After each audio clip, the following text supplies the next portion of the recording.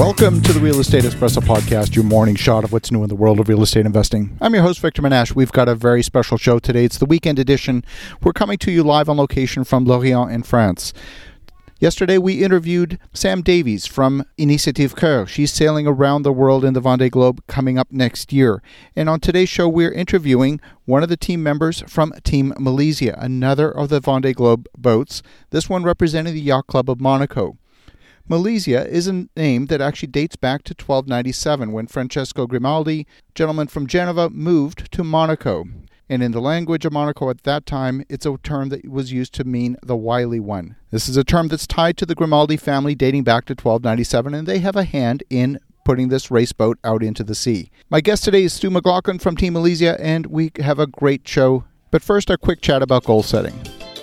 Goal setting is one of the most important aspects to achieving anything in life. If you don't know where you're going, you might end up someplace else.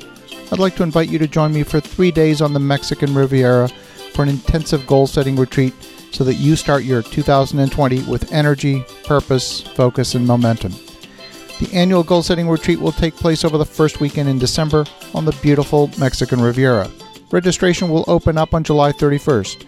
If you're interested in learning more, send an email to goals@victorjm.com, and you'll be among the first to have the opportunity to join me in Mexico. We keep these retreats small and intimate. This event will sell out. Send an email to goals@victorjm.com. That's goals@victorjm.com. So we are back here on the weekend edition. We have a very special episode. We're here in Lorient in France, really the sailing capital of the world, and we've got a very special edition. I'm here with Stu McLaughlin from New Zealand, and we're aboard a boat called Team Malizia. This is a boat representing the Yacht Club of Monaco. It's a very special boat and is scheduled to go in the Vendee Globe next year, about to go in the Fastnet race and just coming up next week. And so welcome to the show, Stu. Thank you. So Stu, talk to us a little bit about the IMOCA class, the IMOCA 60. It's a very special boat. What's it all about? It's exciting. It's a box roll. It's not the one design or anything like that. So, and with the foiling coming along now, it's making it a lot more exciting, a lot faster. I think it's just an awesome class to be involved in. What is the path from, say, growing up sailing in Optimist or Lasers to sailing at this elite level? What's been your journey? My journey, started in the Optimist, then into what we have in New Zealand, flying ants and sunbursts, so learning to sail again classes, and then into the skiffs, 12-foot skiffs and stuff like that, plus sailing 40-footers and other keelboat classes around Auckland, around New Zealand, and a lot in Auckland as well, and then just wanting to do it. I just wanted to go offshore, and so I got a chance, so I took it. I love that. Let's talk a little bit about the business side of sailing. I mean, unless your name is Rothschild, like the boat next door here, most boats are looking for sponsorship. Certainly the Grimaldi family that's behind this boat is part of it. But who are some of the sponsors, and how do you go about getting sponsorship? Getting the sponsors takes a lot of work, a lot of time and effort. We have Holly and Boris, who's a skipper. They're both out looking for sponsors and talking to people all the time, trying to get more money. To further our development and what we can do with the boat leading up to the Vendee and making it more successful. One of the things that is, AJ Foyt talked about, he's a race car driver in the United States. He won the Indianapolis 500 many times. He said all cars have a lot of speed in them. The art isn't getting the speed out of them. And I think that's probably true in these as well. You're working under sleep deprivation type conditions. You're working against the weather and things that are going against you. What's that all about? What's that like?